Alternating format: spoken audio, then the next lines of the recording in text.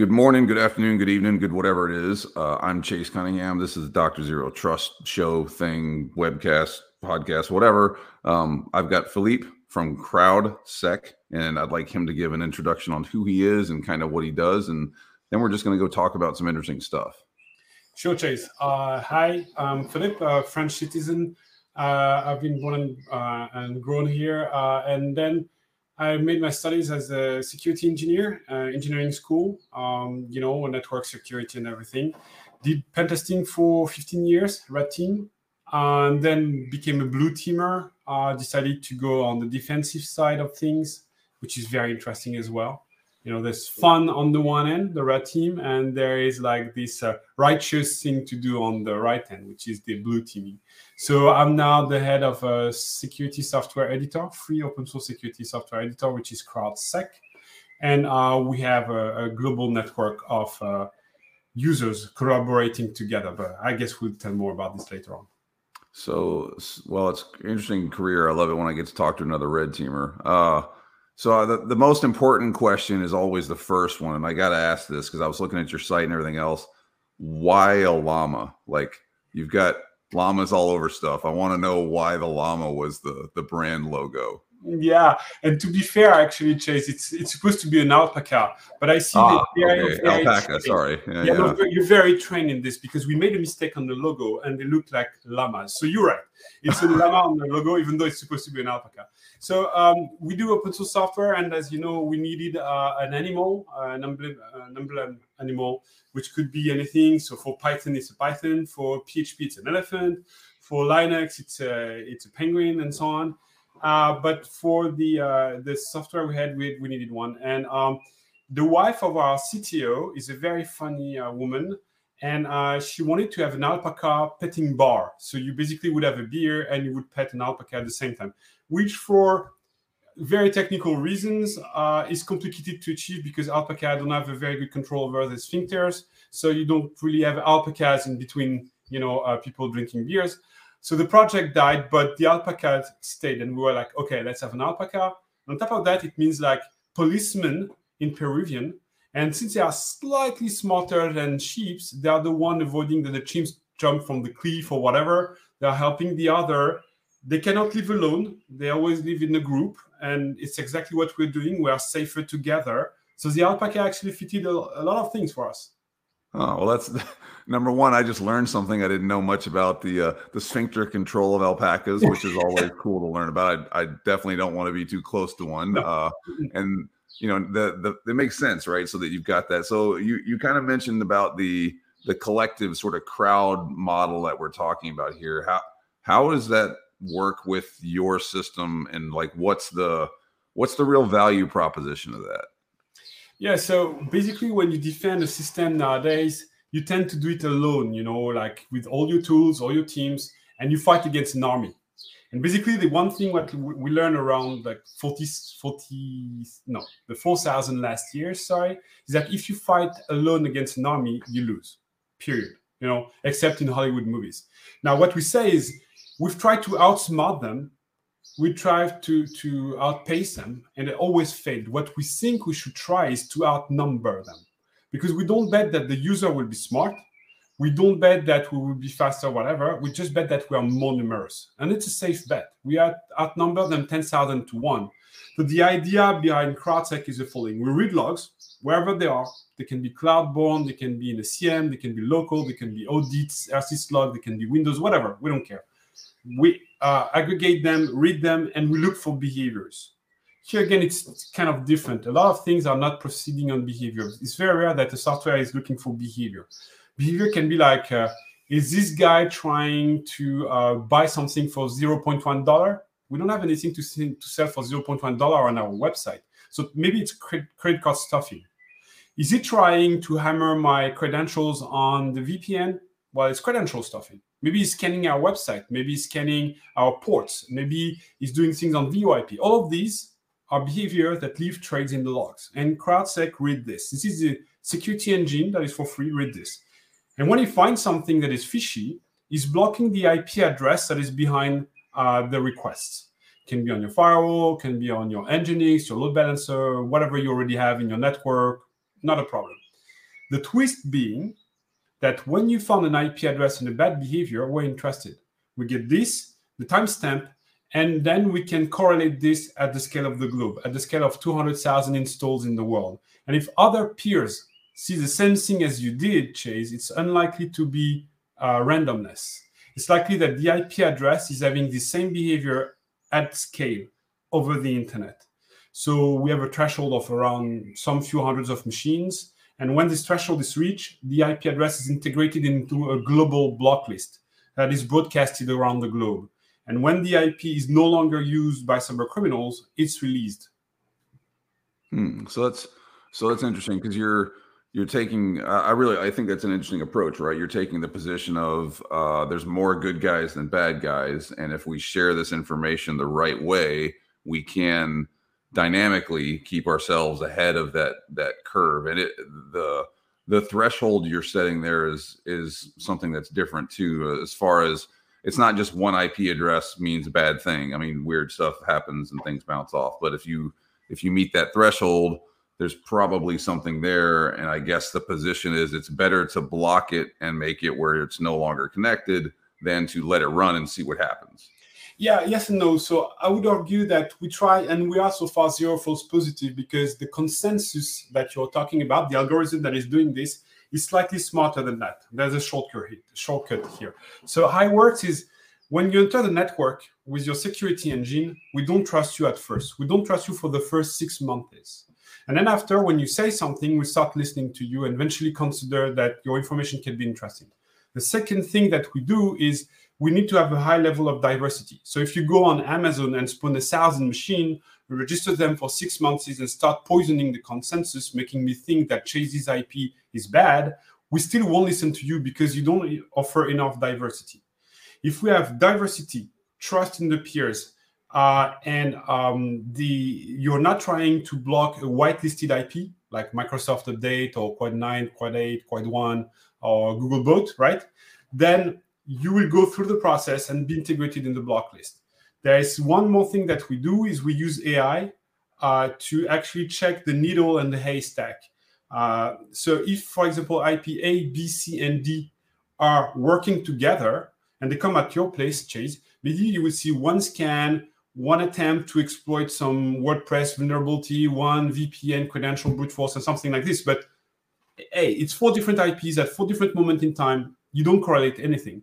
But at the scale of our network, spanning 175 countries and tens of thousands, hundreds of thousands of machines, if we see the same IP A, B, C, D having the same behavior in different places, then we'll group them, we'll attribute them into a cohort.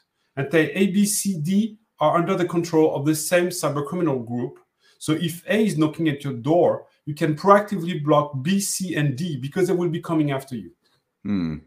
Yeah, there's what's the concept in legal theory? They call it fruit of the poison tree, where if one charge is bad in discovery, everything else that's related to that charge is bad as well.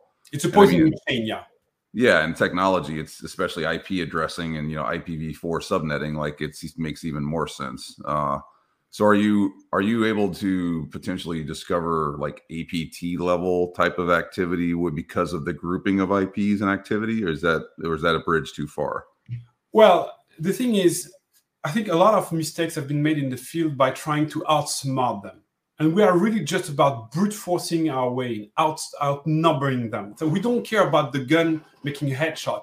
You just are facing a wall of bullets. So whether it's APT, Fancy, Cozy, Bear, whatever, we don't care where it comes from. They just are aggressive. They're working together, and they can be Russian, Lebanese, or South African. We don't give a damn. We block them, period. And when they are clear, we release them. We don't care about the motive. We don't care about who they are. We don't care how they proceed. Well, we care about how they proceed. But beyond that, you see what I mean? When I see Microsoft saying this is Chinese attack, I'm very interested on how they attribute this to Chinese. The technology, they are sold on the darknet. It could be, I don't know, Korean selling to Australian that resold to Chinese similar exploits. IP addresses, well, you can run them, you say, in US and attack South Africa with it, and I'm a French citizen. Is it US attacking South Africa? No. The timestamp or whatever. I mean, and those groups are aggregating, dissolving, and so on. We don't care about the arcane and how it works. It's too complicated for us. We are just dumb. we are using the AK-47 approach. If you don't have any more cartridge to shoot with, you can still, hammer the guy with it. We are just in the brute force approach. We don't try to outsmart anyone, because then you get the one outsmarted. Because there's not really, most organizations, there's not a whole lot of value to being able to, quote, outsmart them, because really you just want them to go away. Yeah, absolutely. And by trying to be smart, you can be outsmarted, you can make mistakes, you can trigger bad things. Whereas by trying to be scientifically exact and accurate, be sure that you cannot be poisoned. And be sure, or at least if you're poisoned, it costs so much money to the attacker that it's not worth it. A bit like in a blockchain context. Yeah, so it's deterrence, really, is that it's not worth their time and effort to keep doing what they're doing. Yes. And we are choking a fundamental part of their economy. Again, which we are very simple. We strike where it hurts. Money and time, one being just a form of the other, right?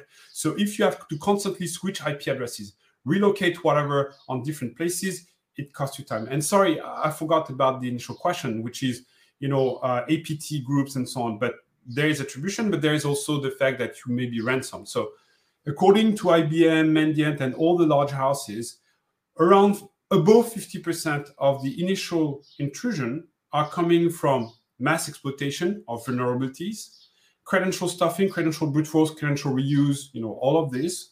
And yes, we deal with this 50%. Now, your user being phished and connecting back to a command and control channel, we cannot do anything about it, because we are dealing with ingress traffic, with your exposed workload. We are not dealing with egress traffic, which is your user going out of the network.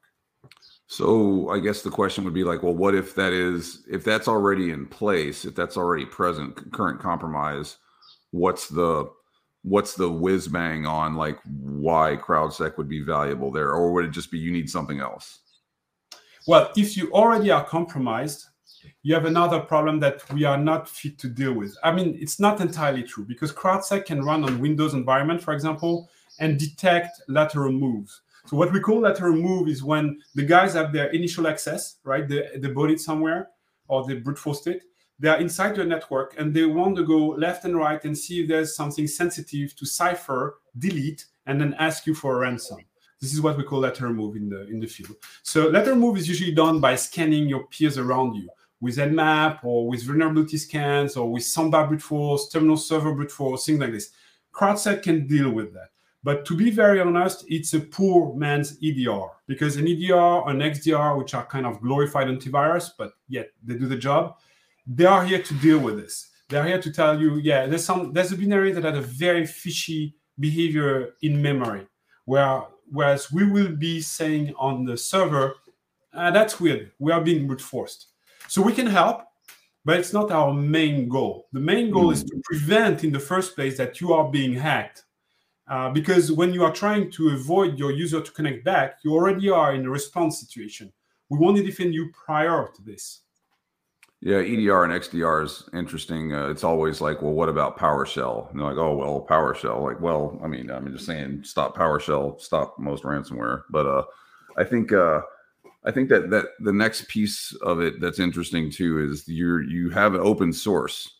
So like what's the open source twist on this? Because is it a fully functional product that is open source, or is it like a lot of folks that offer some functional open source stuff, and then if you want the actual solution, you got to pay for it? How does that play out?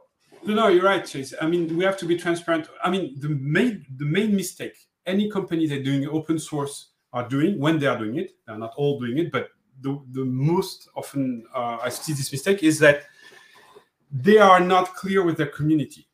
They use it for the bad reason, the open source. We are using it for the right reason, which means there's no twist, no trick. We offer you great software, and in return, we get great signals.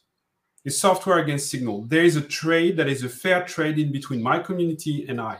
So my community knows that I'm editing the best quality software I can, putting all the defenses I can. You don't have extra defenses because you're premium, right? Inside the free open source software, because we want it to be the largest ever detection network on Earth, which is probably already the case. So we want to have the real-time map of any IP address controlled by cyber criminals. For that, money is a friction. So we don't want money to be involved. If it's free, let's make it open source. It's a trust factor between us. Now, how do we make money is usually the second question that comes into mind. Well, it's very simple. With the output of the network, we have this gigantic map in real time of every IP address controlled by the server kernels, and we sell it to people willing to buy it. And we sell also extra services. Say, if you have like 1,000 machines, maybe you want them to be aggregated. Maybe you want to have 1 year of backlog. Maybe you want to push decision, remove decisions. Maybe you want, some sort of higher level view of this. But the product as such is as complete as it can be. It's not limited. The free version is as powerful as the premium version. Okay, so that's cool because I think a lot of times you get the boiled down version of what's going on there. And I was reading through your content, and it was interesting when I was looking at the threat intelligence side because you've got this sort of approach to threat intelligence you call smoke and fire. I'd like to kind of get into the difference between those two things, and then your point here is that you're not honeypotting, because honeypotting is a thing that a lot of people do to get intel, but you're doing things differently. Can you kind of explain how that plays out?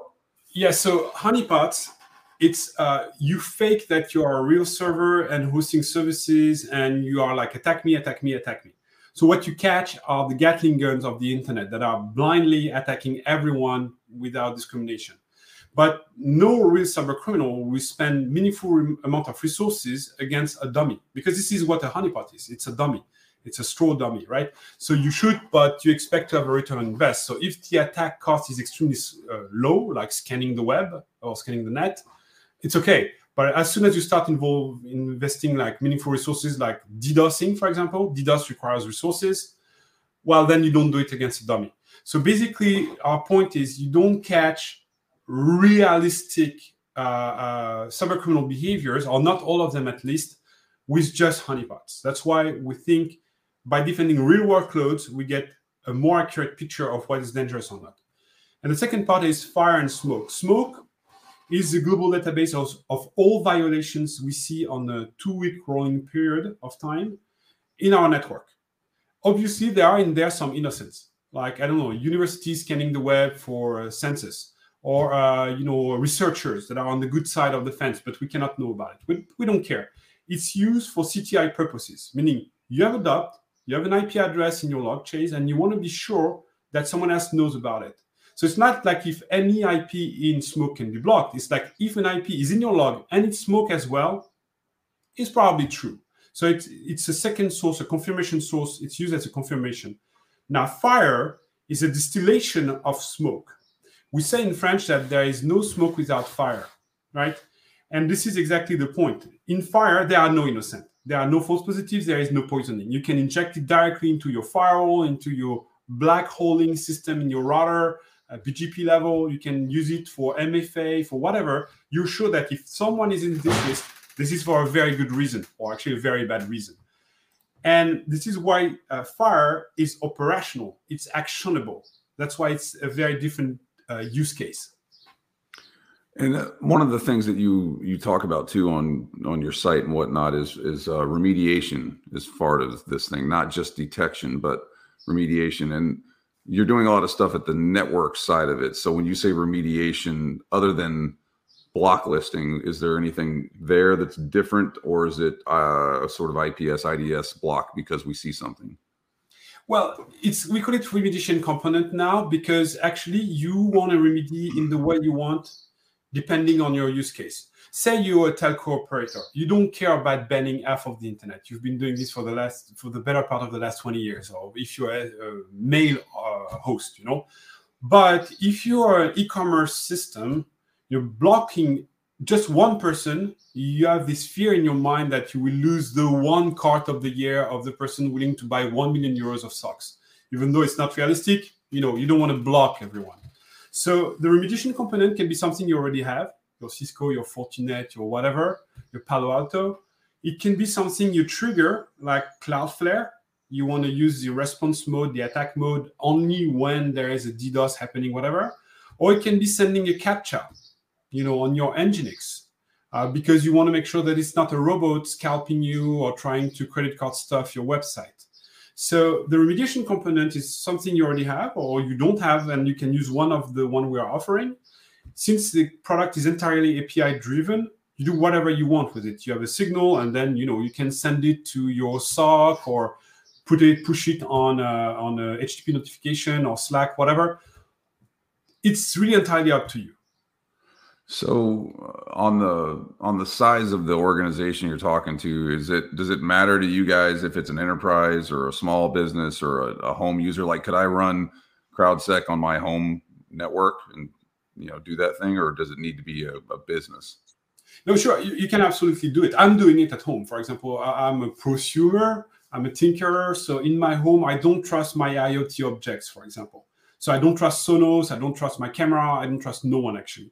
So if one of those objects would be scanning my gateway where Crowdsec is running, I would get an alert on my phone, an HTTP notification through pushover, right? So it's something you can extremely easily do at home. It's a one-liner to install the product, and a second line if you want to install this HTTP push notification. So fairly easy, straightforward to install for the tinkerers. We have 1,200 different packages for pretty much every distro you can think about, BSD, Linux, Windows. Now for the enterprise, we are fitted for the very large enterprise, mid-size, and so on. What we do is we tend to tell them, integrate us into your CI/CD. Because security as a posture usually is good when you release something, and then it's drifting over time, decaying. And Crowdsec ensures that your security posture will remain constant over time. So if you integrate us at your CI/CD level, anything you deploy on the cloud, at your headquarters, into your DMZ, wherever it is, it will stay in the same shape. Another thing that is offered by Crowdsec that is pretty unique for large accounts is, say you're JP Morgan. You have machines at your headquarters. You have machines in different countries, in different DMZ, in different data centers, on the cloud, in different clouds. Right? And having a global overview of all that mess is very complicated. Not counting the fact that every line of log you will put in your CM, there will be someone sleeping in your bed saying, hey, I need more money for every line of log you put inside the CM, right?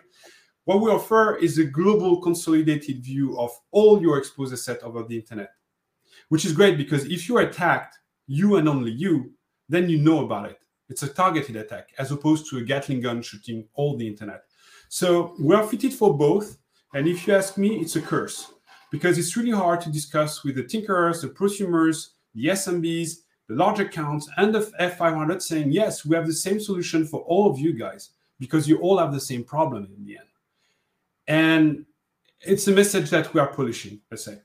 Yeah, I mean, that is kind of I guess a good curse to have, right? Where you've got the solution that scales all the way up and down. But then again, from the business perspective of Crowdsec, I can see why that's hard to get the same value proposition, through such a broad spectrum of customers. Well, I think, I always like to wrap up with kind of the question around, like, if you were going to talk to somebody on the side of things, like what's something, I guess, in the stuff that you monitor, like, don't do this. If you were going to say, don't ignore, malicious IPs, or like if you were to try and tell somebody what's something they shouldn't do, like, what would that be? And really the door is open on whatever it could be.